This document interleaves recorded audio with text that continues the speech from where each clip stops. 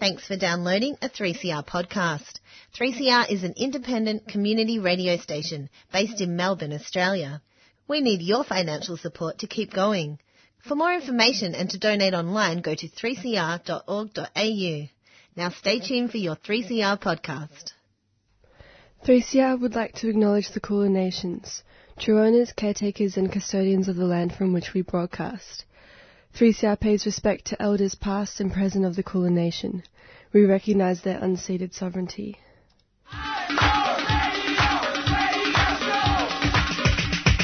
This is 3CR Breakfast. Oh, yeah. Alternative news, analysis and current affairs. Monday to Friday, 7am until 8:30am. Only double. Clap your hands.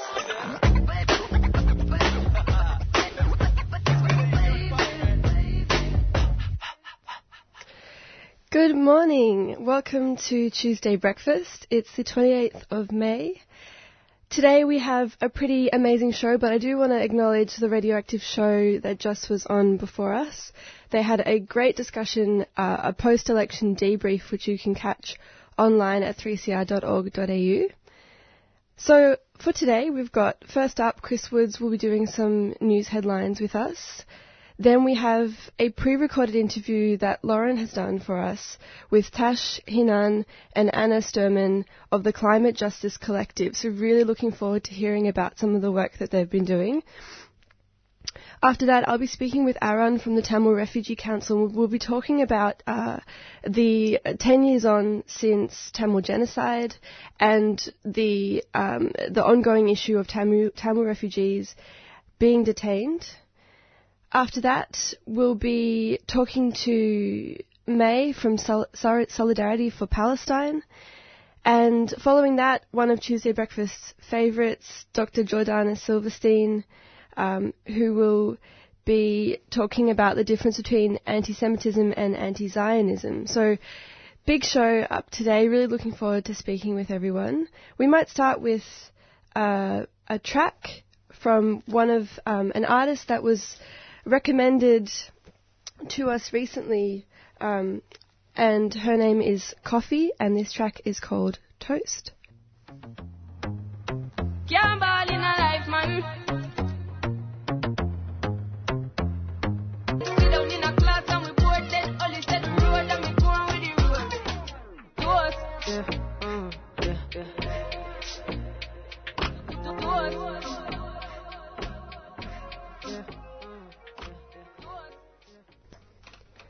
You're listening to Tuesday Breakfast on 3CR.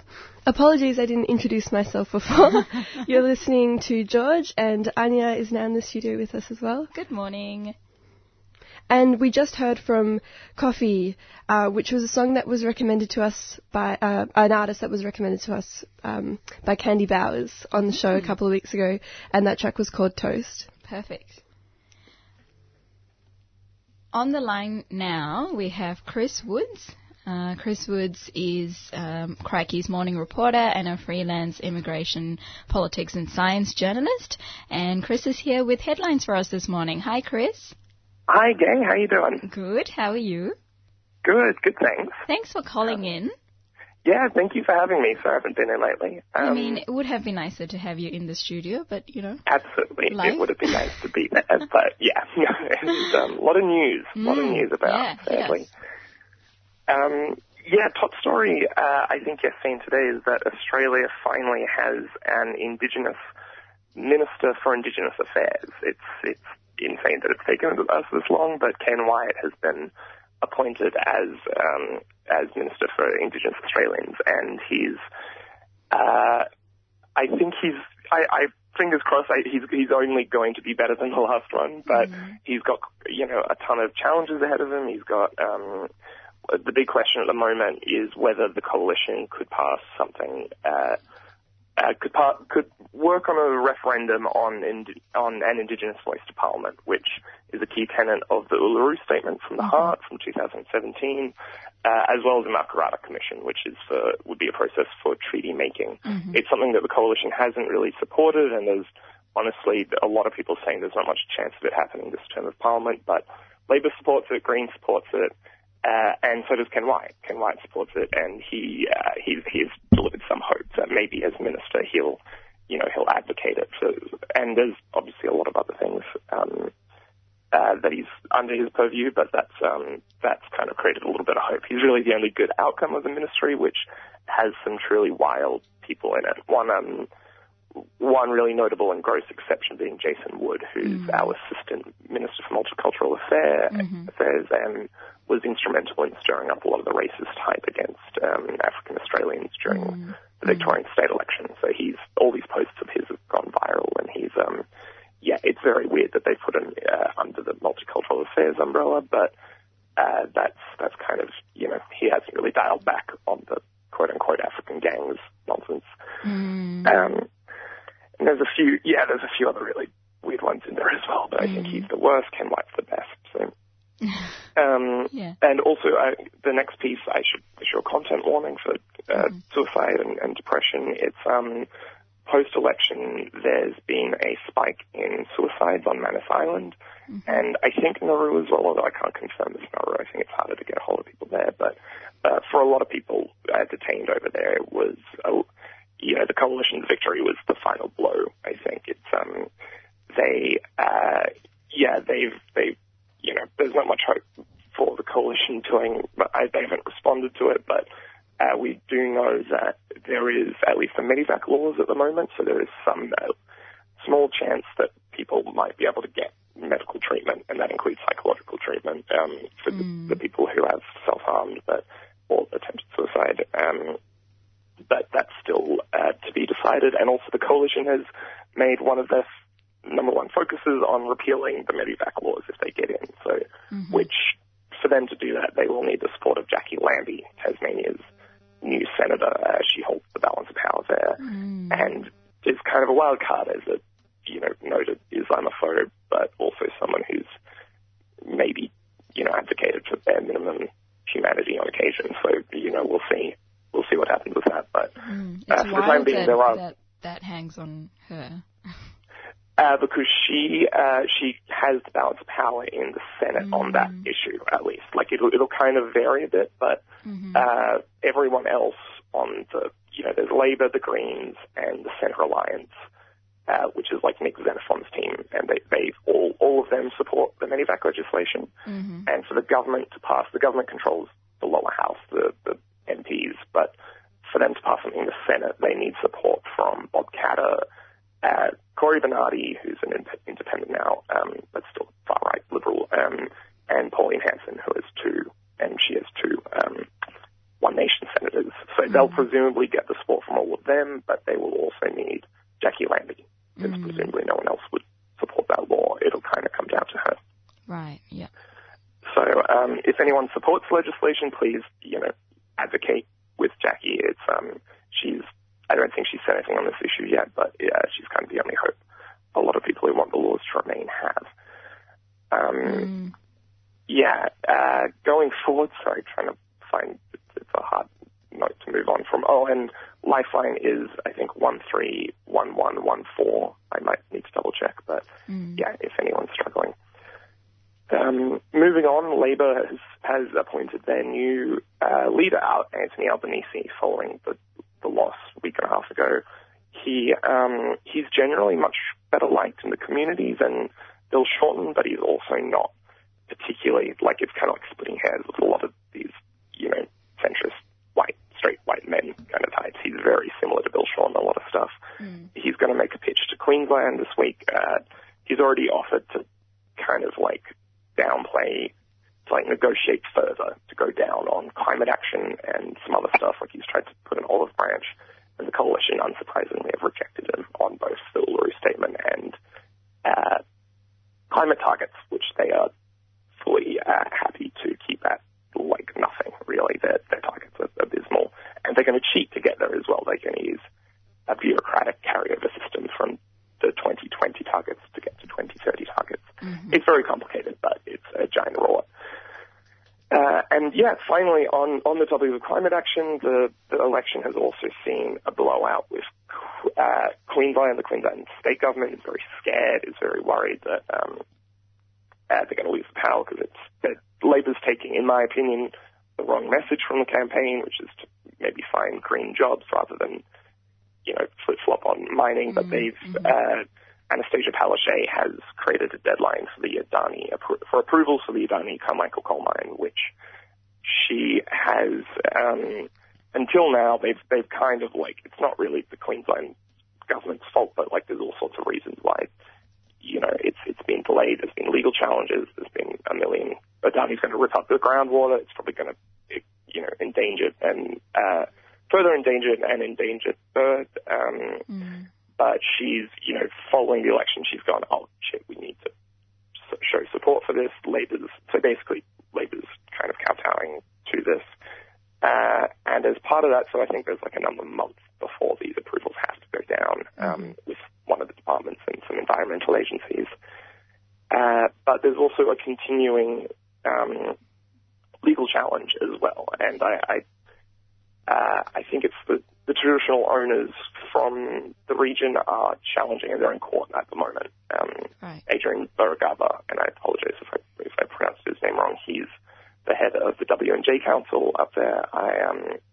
I don't know how they're basically appealing an Indigenous land use agreement from a few years ago, which has a lot of disputed elements around it. So I'm not sure if that will stop the Adani mine going ahead, but if they're successful, it might. It depends on the process. It's possible Adani might already start. They've kind of already cheated around some of this stuff, so we'll see. But that's another avenue. If the environmental approvals don't go ahead, or if they do go ahead, there's also this legal challenge.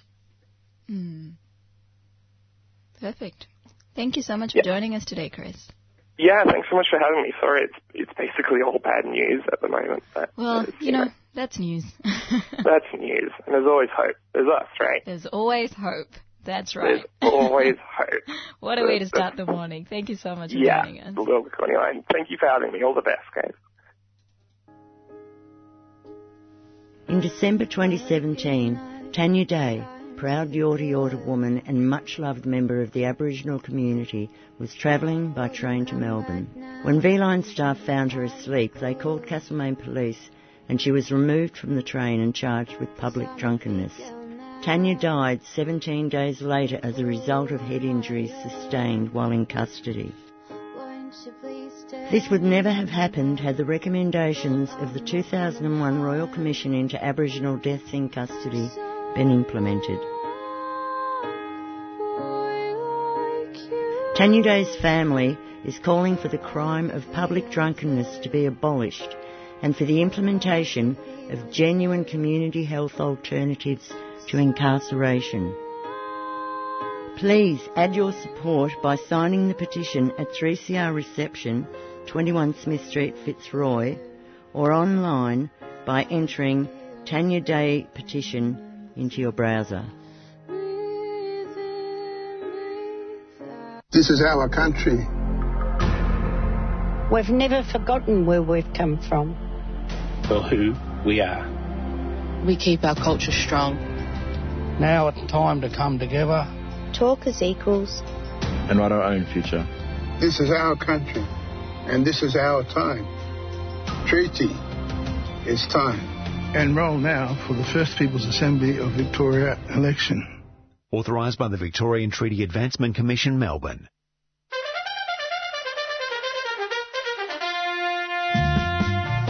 The 3CR Radiothon is fast approaching. And this year, we're asking you to power Radical Radio. That's right. It's with your support that we're able to be independent, community-controlled and focused on people rather than profits. Your support during Radiothon powers the station to give voice to hundreds of people and issues for another year. And remember, any amount you can afford makes a big difference, and all donations over $2 are tax deductible. 3CR Radiothon 2019, June the 3rd to the 16th. Power Radical Radio.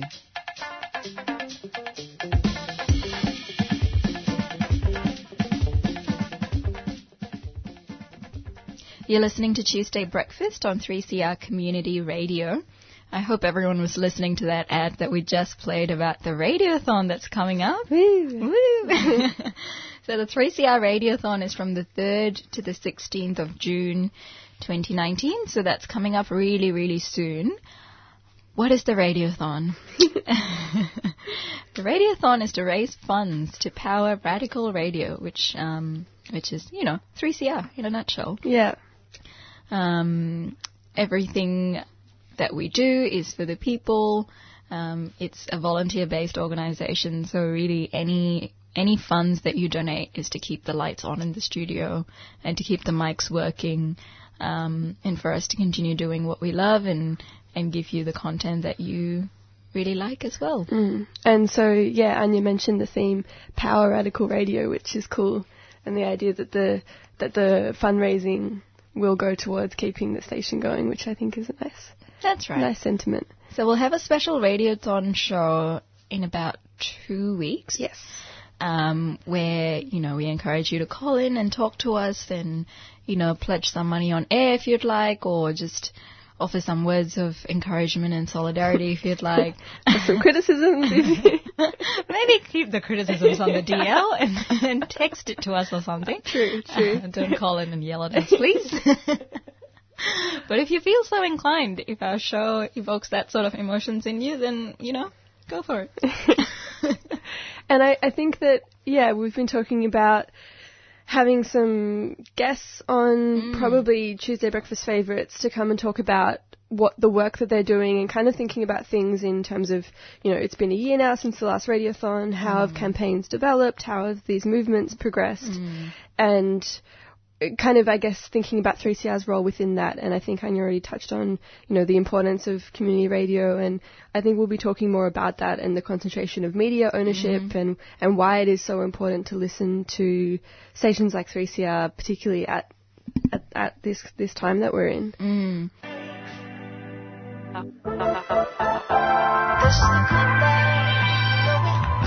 Girl, you know I'm always down for something. All you have to do is call my name. By the way, you inspire. So if you're down, let the green light go and buckle up.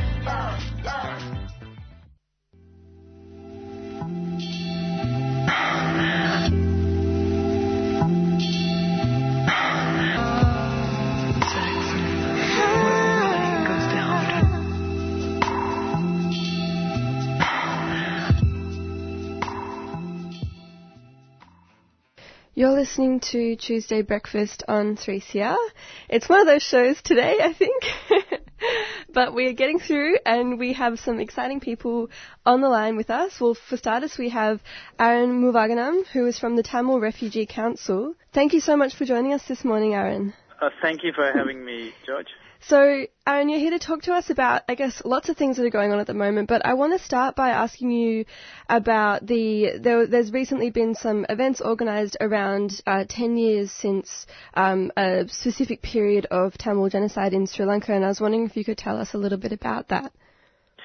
Yes, Sri Lanka has gone through a civil war for many decades. It started since British left the island, and it came into an armed struggle in the late 70s and 80s, and in 2009 it came to a climax where the Sri Lankan government decided to wipe out Tamil resistance militarily.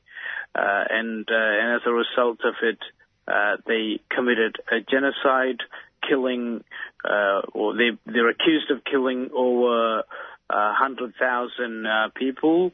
According to Tamil sources, over 146,000 Tamils remain unaccounted for. Thousands of Tamils were loaded onto trucks, and they have never been found since being taken by the Sri Lankan army.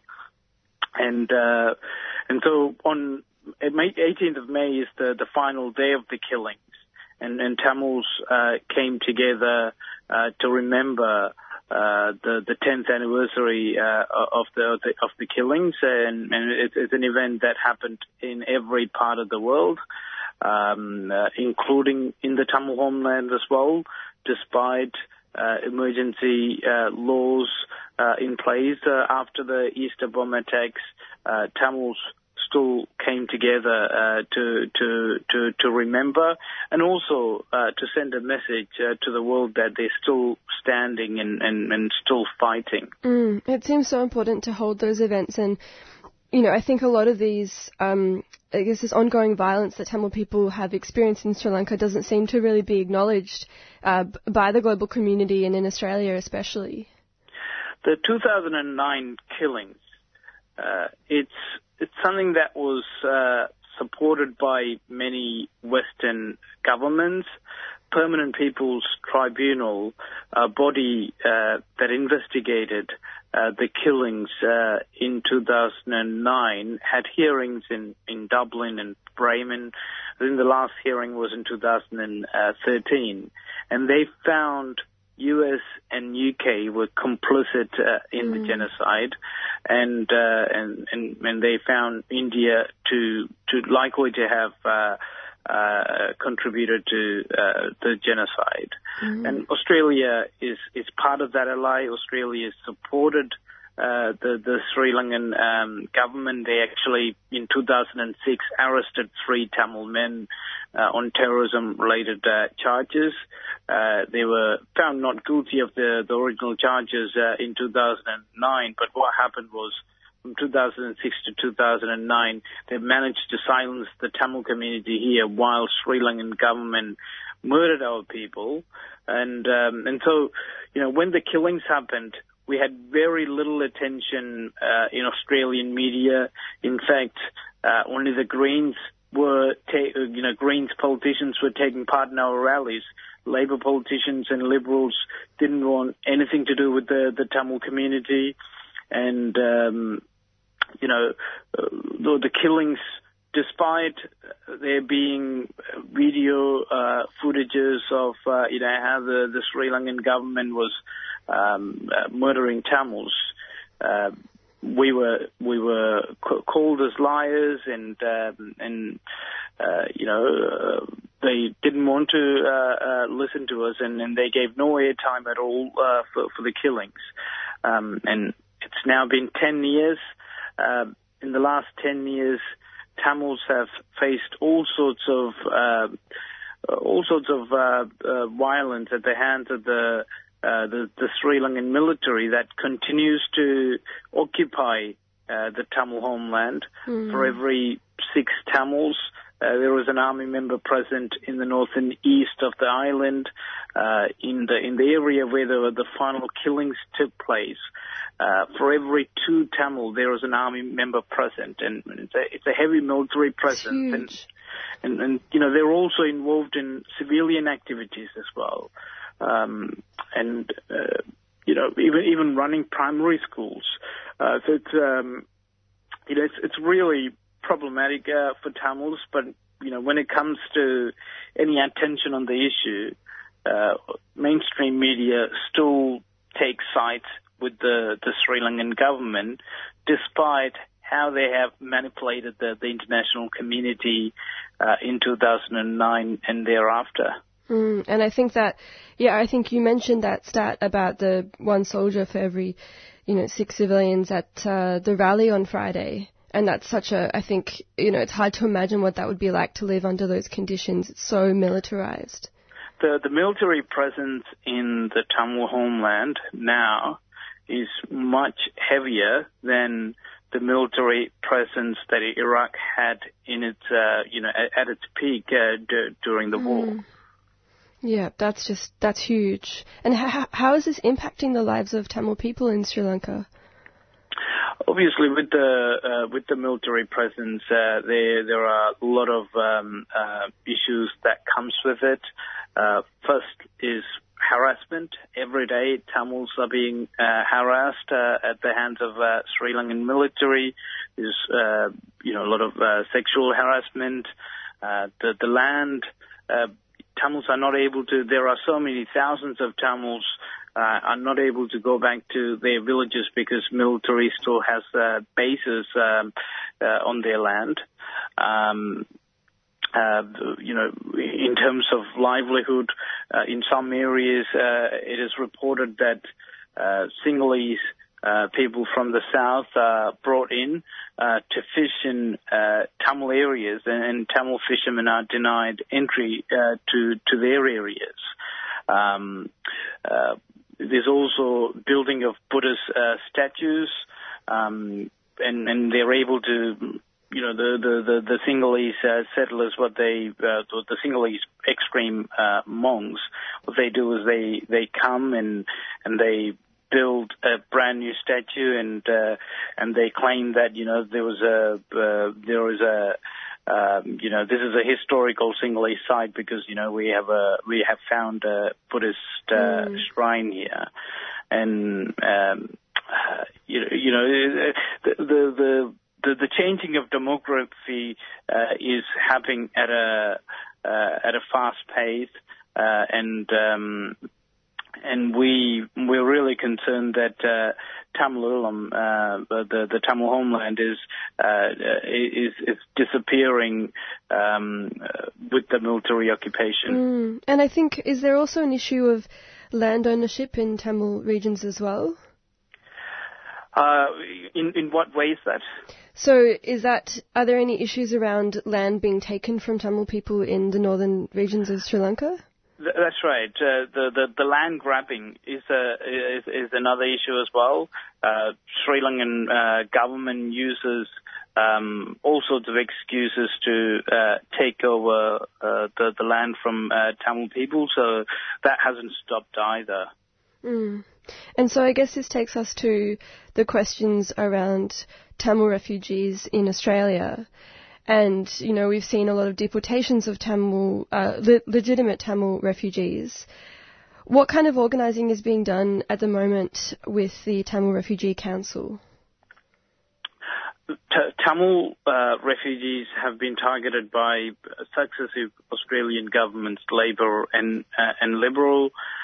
When Tamils fled the genocide and came to this country, the first thing that the Australian government did was demonize the Tamil asylum seekers, and it was done to appease the Sri Lankan government, who was being chased by various bodies internationally for war crimes and crimes against humanity. And they found a lot of support in Australia. So when Tamils first came, they were given negative security assessments. Over 50 Tamils were given negative security assessments for their involvement or alleged involvement with the Tigers. And then under the Gillard government specifically introduced enhanced screening process for Tamil asylum seekers, under which over 1,500 Tamils were deported back to Sri Lanka without their claim being assessed. And, that continued under the coalition government with increased support for the Sri Lankan government, where we had Tony Abbott not only justifying torture when he visited Sri Lanka, he even donated 2 Navy ships to patrol any Tamils who are fleeing Sri Lanka. And in the last couple of years, the Independent Immigration Assessment Authority has rejected over 1,500 Tamils for protection claims, and I believe, based on the figures we have received, 9 out of 10 Tamils are being denied protection visas by the current government, and it is based on a report prepared by Department of Foreign Affairs and Trade, which basically claims that since 2015, when the previous leader who is accused of mass crimes was defeated by the new leader, the country is safe for Tamils to go back. And on that basis, they're denying protection visas. Tamils are the worst when it comes to, refugees. They have the much higher rejection rate. And now, we're seeing Tamils being deported back every fortnight, loaded onto planes and being sent back to the Sri Lankan army. And, there are so many families, so many individuals at risk, face danger when they get deported back to Sri Lanka. Yeah, and Aaron, I'm aware that we're running out of time, and I'm sorry, I have so many questions for you today. I want to end by talking about Priya, Nadez and their children and what is being done currently to, I guess, fight for them to stay in Australia, and what can our listeners do in terms of supporting these fights to prevent people from being deported back to unsafe places.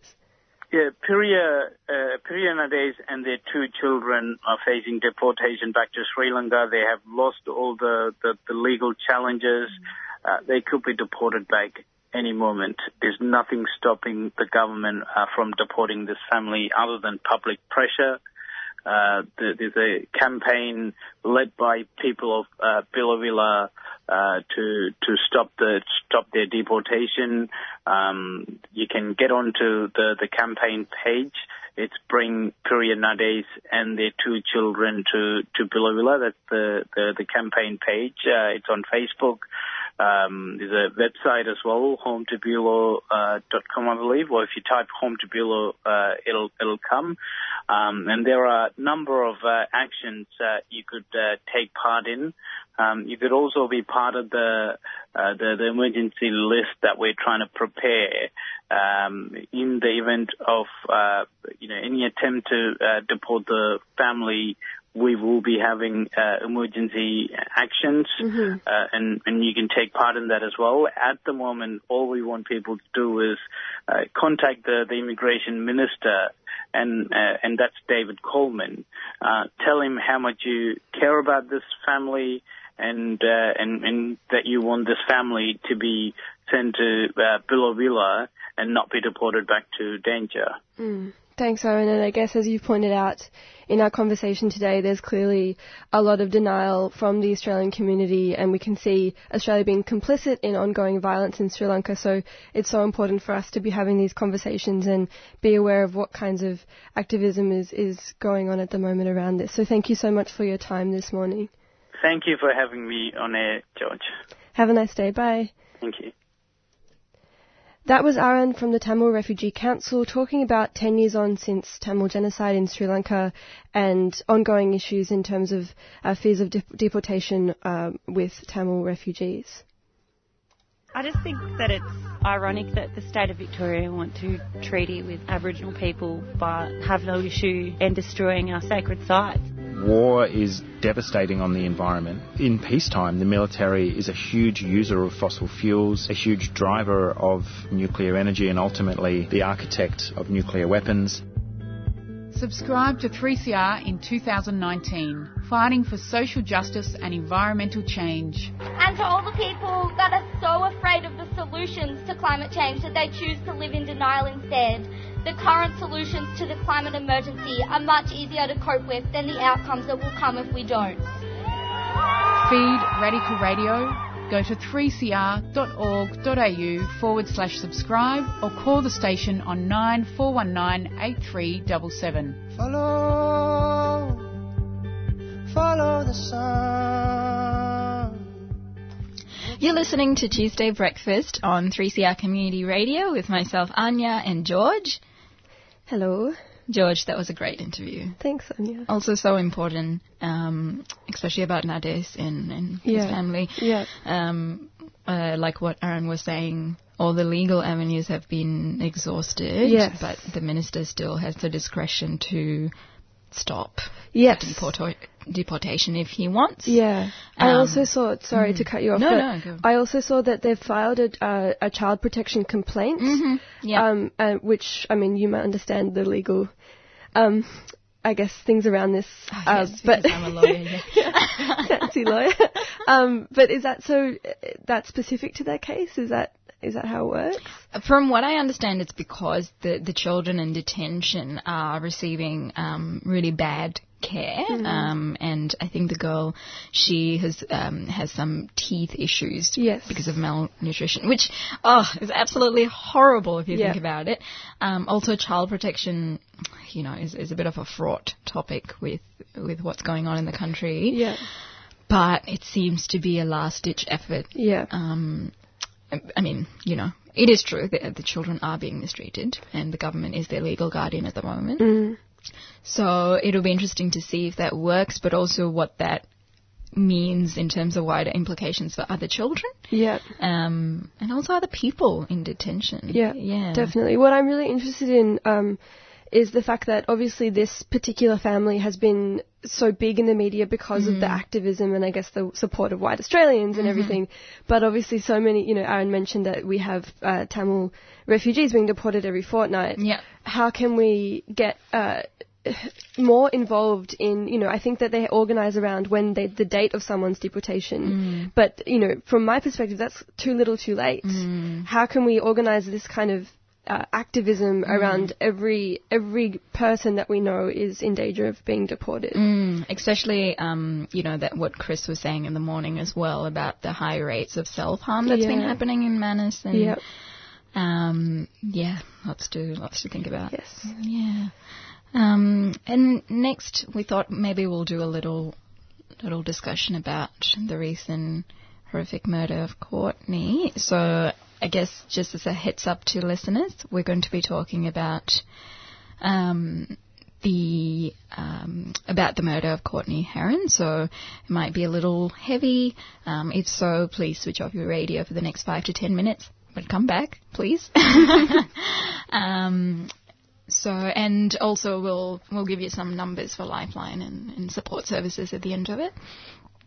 So Courtney Heron, she was the 20th woman to be murdered this year in Australia, according to the Counting Dead Women organisation, which is basically the tally that's the same as last year, which shows that nothing has been done to shift the needle.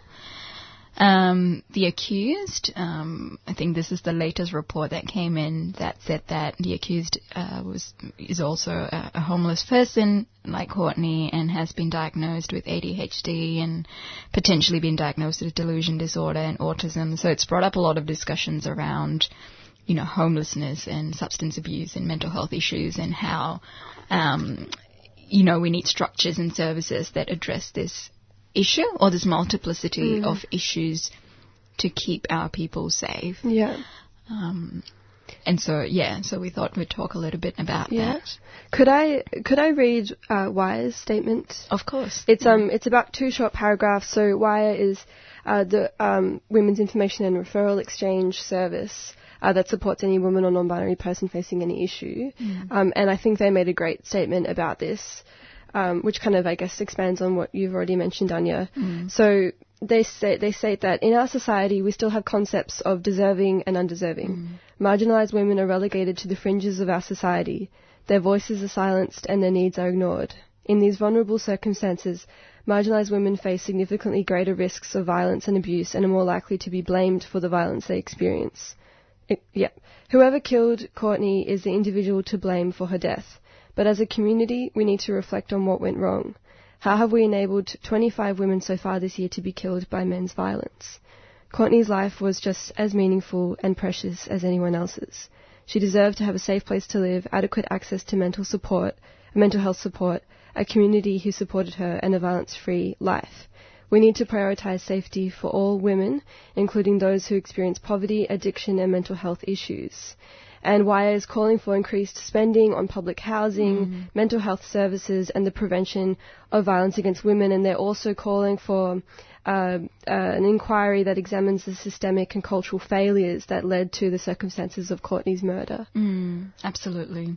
It's a bigger structural issue than, of course what happened was horrible, but it's also important to keep in mind that homeless people often face the highest rates of violence and sexual assault, and that's something that needs to be addressed.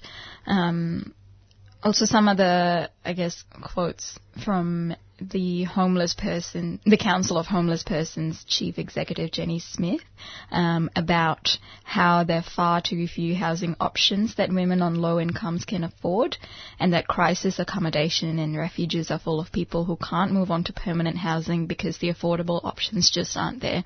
So there's a bit of a bottleneck of people who can't move on because of the lack of options, and the people who can't even get in because also of the lack of options. Yeah. And also, I think she also said something about how there often wasn't a safe option for homeless women, which left them with unsafe housing options like rooming houses, where they were vulnerable to physical and sexual assault. This is something we touched on maybe a couple of months ago, about, the sort of sexual violence that homeless women face when they enter rooming houses.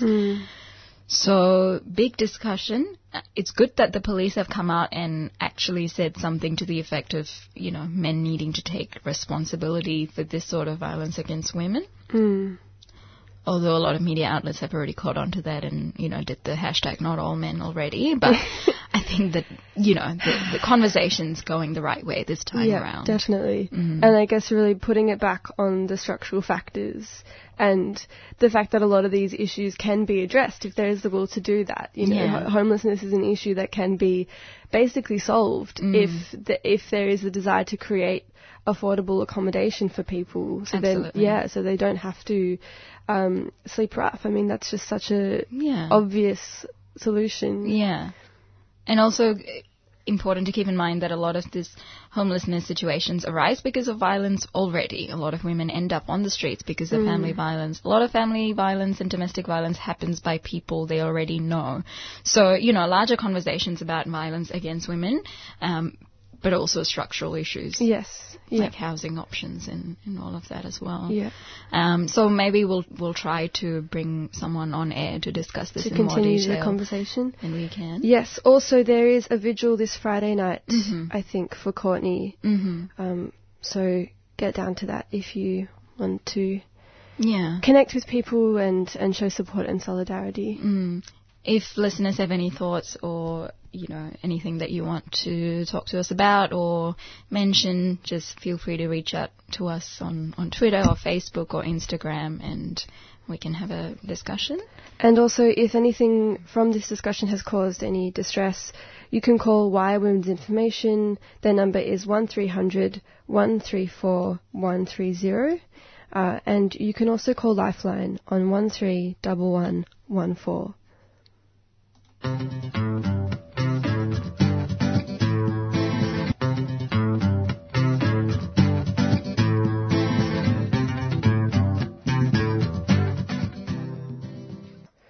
You're listening to Tuesday Breakfast on 3CR, and we were just listening to a song by Johnny Huckle called Curry Love. I want to also mention we were talking about the vigil for Courtney Heron. That is this Friday at 5:30 p.m. at Royal Park. Thanks, George.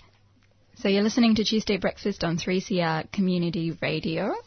Thank you for joining us as always every Tuesday morning. Hopefully we're not talking into the void. I'm very excited because we have a guest in the studio. We have Dr. Jordana Silverstein. Hi, Geordie. Hi, thanks for having me. Our pleasure. And you're a Tuesday Breakfast favourite, so... I love coming on this show. So we were going to talk about the protest that happened on Saturday that was organised by a group called Solidarity for Palestine, NAM Melbourne. And the protest was to, I guess, commemorate the 71st anniversary of the Nakba, which means catastrophe, about the massive displacement of Palestinian people that happened 71 years ago and the ongoing struggle.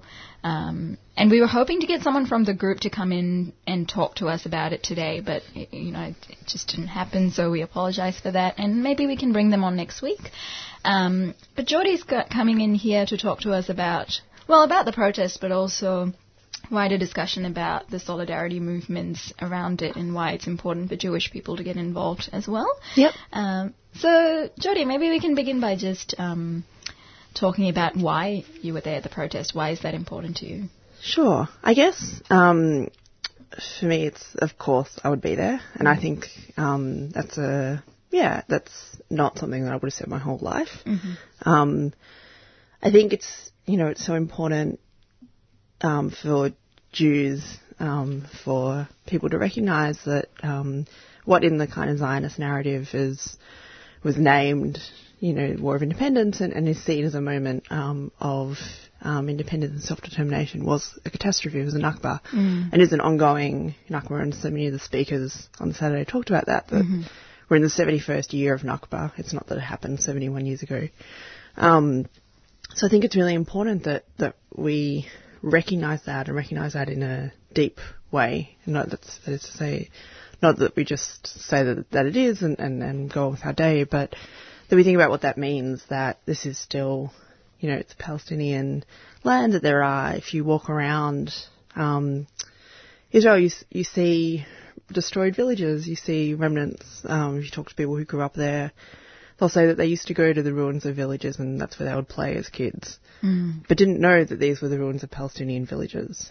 So that just wasn't talked about. So I think that's the big thing is that particularly in Jewish communities, but I think also in non-Palestinian communities generally, we don't talk enough about the Nakba, and we don't understand enough about what happened and what continues to happen. So I think it's important to be there on Saturday and to be at these kinds of things, because we need to be making public statements that this is important to remember and know, and to mark and to fight against and to work to undoing. To not accept that this is the natural, normal state of affairs. Absolutely. Yeah. Yeah.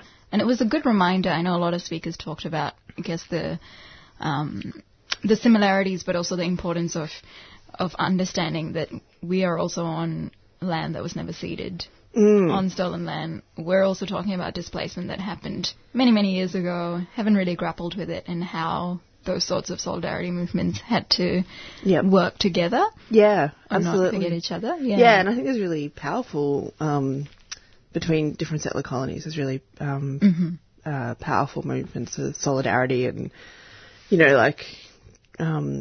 during Ferguson protests in the US a few years back, Palestinians were tweeting like, "This is what you do with tear gas.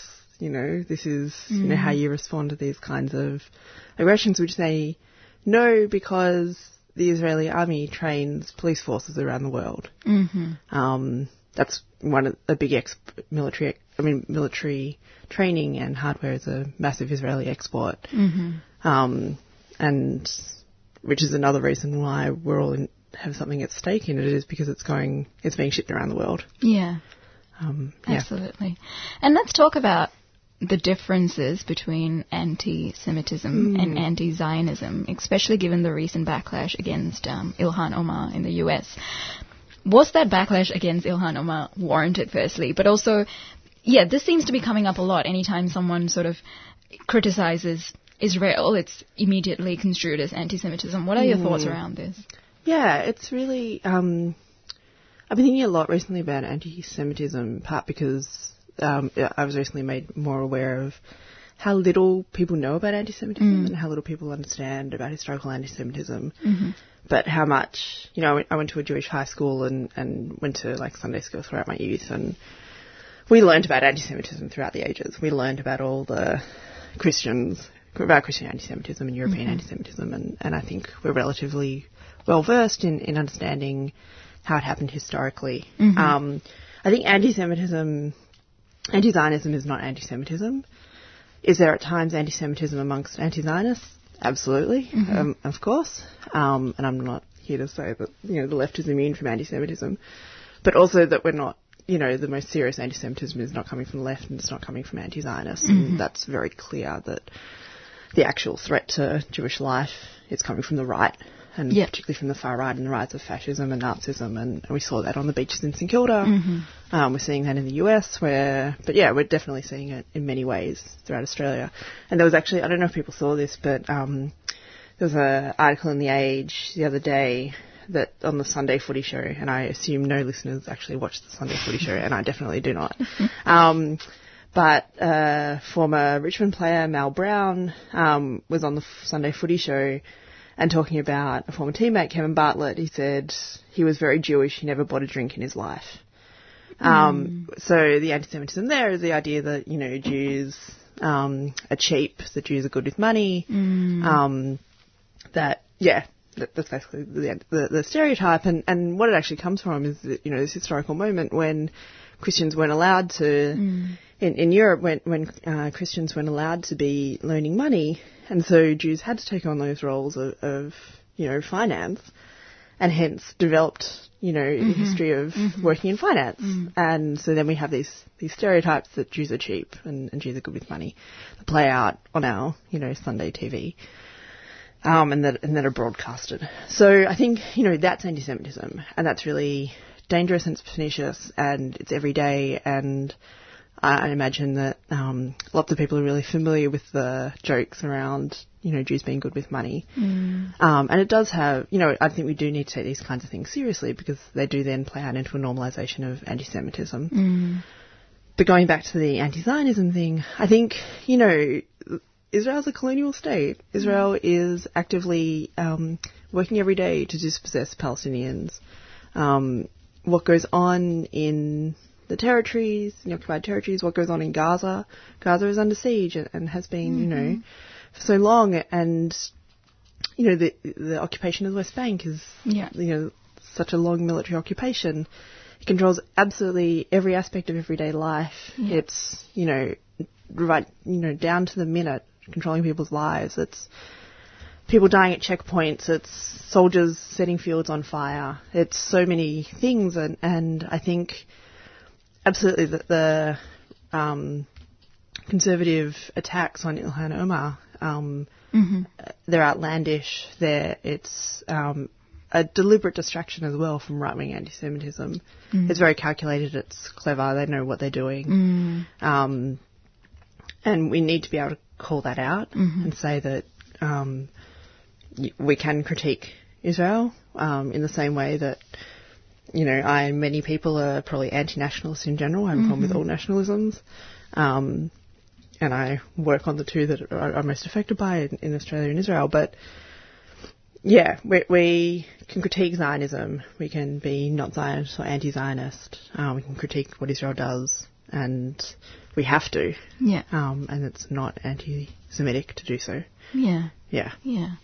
For listeners tuning in, this is 3CR Tuesday Breakfast with myself, Anya, and George, and we're just talking to Dr. Jordana Silverstein about the protest on Saturday, about the NUPCA, and we just talked about the difference between anti-Semitism and anti-Zionism. Geordie, can you now talk to me about the importance of Jewish solidarity movements around this issue? Yeah. So I think there's big and growing strength in these Jewish solidarity movements. I think the first thing, the important thing to note is that they should be secondary to what Palestinians do, and I think it's really important always to highlight both that Palestinians face much more repression in everyday life, that Palestinians, if they speak up and protest, they have much more at stake, obviously, than Jewish solidarity movements do. That, you know, I think that there's, you know, groups will go over and do activist work in the occupied territories, and I think that work is really important. And I think there's also, you can see on Twitter, really great critiques of these kinds of things and the ways that we have freedom of movement in ways that Palestinians who live in Gaza and the West Bank in particular, but particularly Gaza, just don't have the same freedom of movement. And I think we always need to have that at the forefront of our thinking, is what is following Palestinian ideas and demands and their leadership. And also recognising the privileges that we have, and I mean, privileges is not a great word, I'm not such a fan of it, but the kinds of different ways in which we're in the world, I guess, and the access that we differently have. With that said, I think, and I don't mean to brush that to the side, that's central to my thinking and activist work, but there are I think people are working in solidarity in ways now that they weren't working 5 years, 10 years, 20 years ago. I think it's both because things are getting worse and worse, and also just, you know, spread of social media means that we have more access to know what's going on. Yeah. And more people are becoming aware of what's actually happening. So, yeah, I was there on Saturday as part of a group with, as part of Jews Against Fascism. We had our banner there, and I think it's really important to us as a group. And I don't speak for everyone in the group. It's a, you know, it's a really broad group. But for many of us, I think solidarity as Jews with Palestinians is really important and really central to our activism. And I think, you know, for many of us, I used to be a Zionist. I attended a Zionist school. It never occurred to me to be anything else until I got to university and started learning about Australian colonialism, and then sort of put two and two together and read more and understood more about what was happening in Palestine and thought about it more deeply. So I guess it's important to me to do Palestine solidarity work and be in solidarity with Palestinians, in part because I have been a Zionist and I feel like it's important to make good on what I have been in the past, as part of a process of rethinking that and understanding how normative Zionist ideas are. But I think also because we have particular power and we can speak up and say, actually, Zionism isn't an expression of Jewish self-determination that we want to be part of. That there are other ways that Jews can be self-determined. And for me, you know, that's about Jewish self-determination in Melbourne or Australia. Anyway, sorry, it's a very long rambling answers. Yeah, I think everybody comes to it with a different reason, and I think it's also important as Jews to critique other Jewish solidarity movements, and definitely, you know, have those internal critiques. But I think, yeah, it's important to do that work as Jews because Israel claims to speak for us as Jews, and we have to be very clear that it does not speak for us. And I think that's, I mean, thank you for sharing the, you know, your personal journey into from being a Zionist to. And I think that's really important to understand as well, that, you know, people can change if they start. I guess once you learn something, it's really difficult to unlearn it. And that was also a main theme around that protest on Saturday, where they kept saying, you know, talk to your friends and talk to people who don't know about this issue because it's happening right now. And, you know, so, yeah, thank you for sharing that. Yeah, no worries. Yeah. And Geordie, I also want to talk about the growing BDS movement, the boycott, divestment and sanctions movement. Can you please explain what that is firstly? And about the effectiveness, or if it's not that effective, what people can do to step it up? Yeah, I think probably people in Australia most recently have, and most in the biggest way, had contact with it over Eurovision recently. Eurovision was in Israel, people might have seen that, and there were calls for boycott around it, and I hope most listeners did boycott and didn't watch it. I know I didn't watch it. So BDS, boycott, divestment, sanction, it's a call from Palestinians, and it's got support from Palestinian civil society right across the board. So I would encourage listeners to go. If you Google BDS, you'll find lots of information, and there's a Palestinian Coordinating Committee, PACB, which, you know, will give you heaps of information about what it is. But in short, it basically means do what you can to not buy Israeli products. Do what you can to not visit Israel. Do what you can to not participate in the economy of Israel. And I say do what you can because I think often there's like a gotcha culture of like, oh, the chip in your phone was made in Israel or was made using Israeli technology, and we're in a global, you know, economy. We absolutely can't disentangle ourselves from everything, but we can think strategically about it. So that soda stream you have, that's Israeli made, and I think that's a really big one that people don't know about. And it used to be made in a factory in the West Bank, and after a lot of pressure, the factory was moved, but it's still being made in Israel. So, you know, there are environmental reasons why I'm guessing many listeners might have a soda stream, but think about also the economy of it and where it comes from and who you're giving money to and who you're supporting. But I think oftentimes that the importance of BDS is political, and it's about putting pressure on. It's about saying that change can't come from within Israel, that the Israeli society most Israeli society just doesn't care. It's normal. The occupation is normal. They're not working hard to end it. So pressure has to come from outside. So the model is of course South Africa and the boycotts over South Africa. And right when Bob Hawke died the other week, we celebrated his role in the Springboks tour and supporting as a trade union movement leader and supporting the boycott. We're all very familiar with that as a good model and as something that was good. And BDS should be thought of and one day will be thought of as exactly the same sort of good.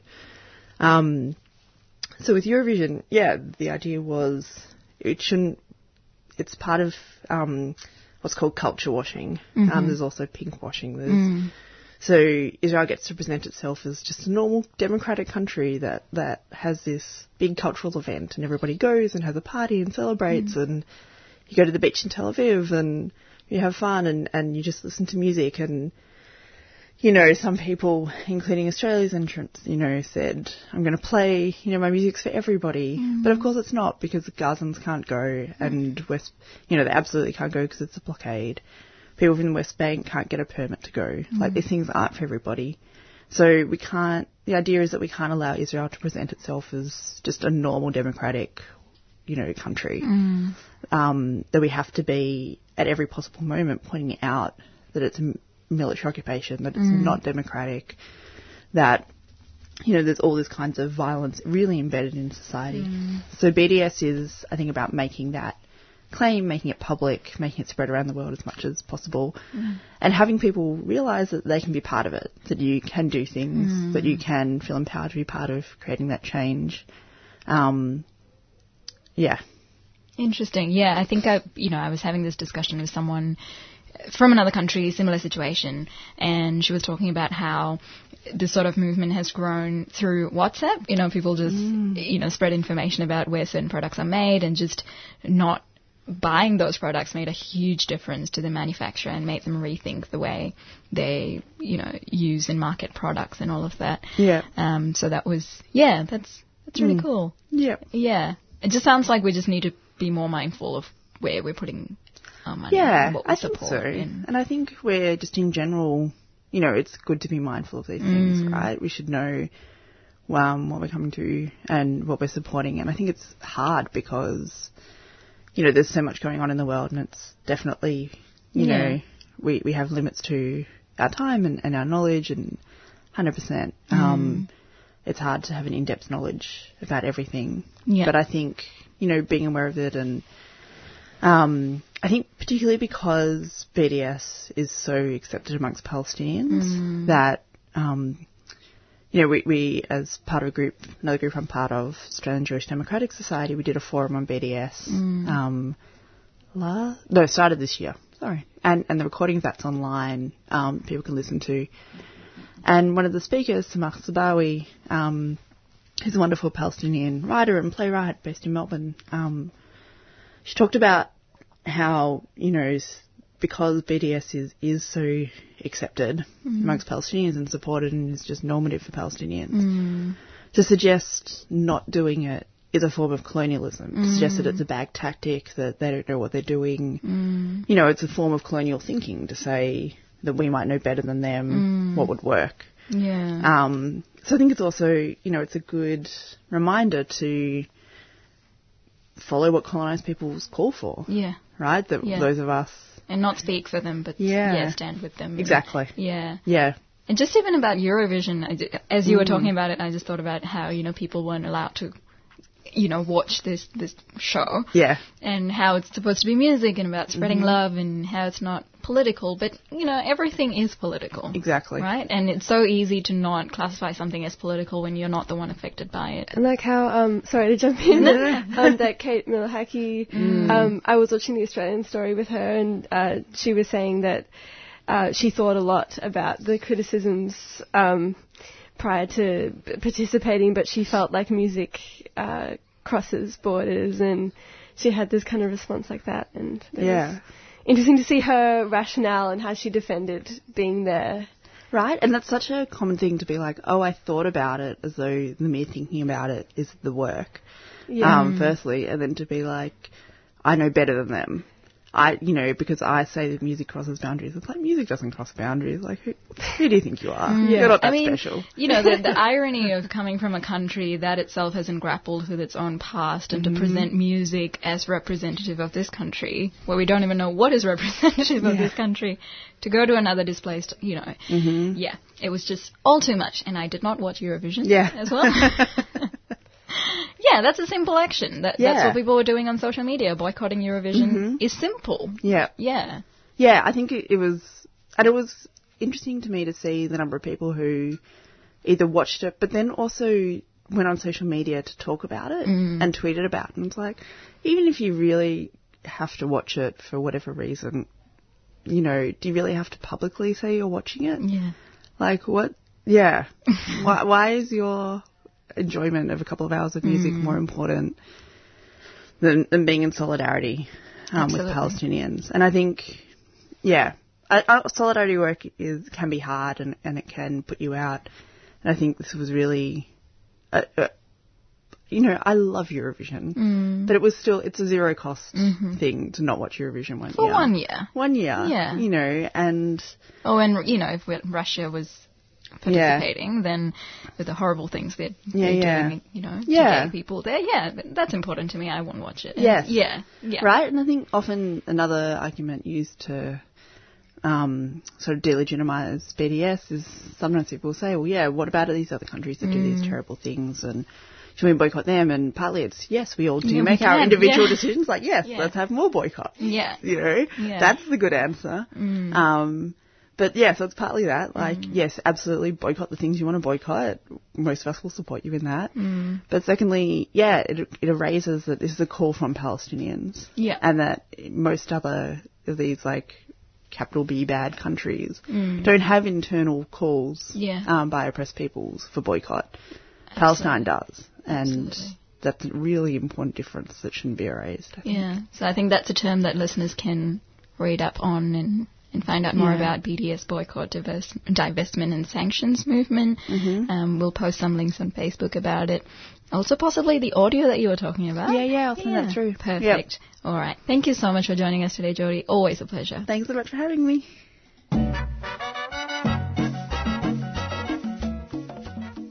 Santa Concha, what the hell is a completo anyway? It's a Chilean hot dog, mate. What happens when lots of people get together and eat completos? It becomes a completada bailable.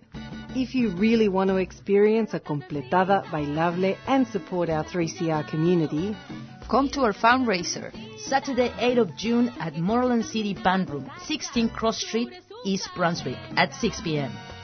Come and check your culo with DJ Twin and DJ Otorongo, and live music by Abe Danovitz, Little Chili, and their mates. Límpiese la boquita que le quedó paltita.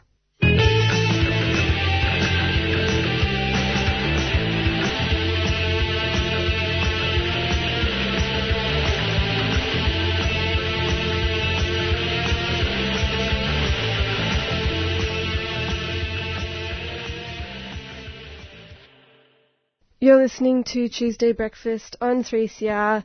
The end of the show today, unfortunately. You just heard a track from Hextet. It's called Loops. Their new album is out. You can listen to it. It's awesome. Just like to thank our guests today. We had Chris with the headlines. We had Aaron from the Tamil Refugee Council. And we had Dr. Jordana Silverstein talking about anti-Zionism and anti-Semitism and the difference between the two. Up next is Accent to Women. Ayan Shoa will be in conversations with some conversations from the siblings of the YAM workshops about healing, self-compassion and healthy egos. Catch you next week.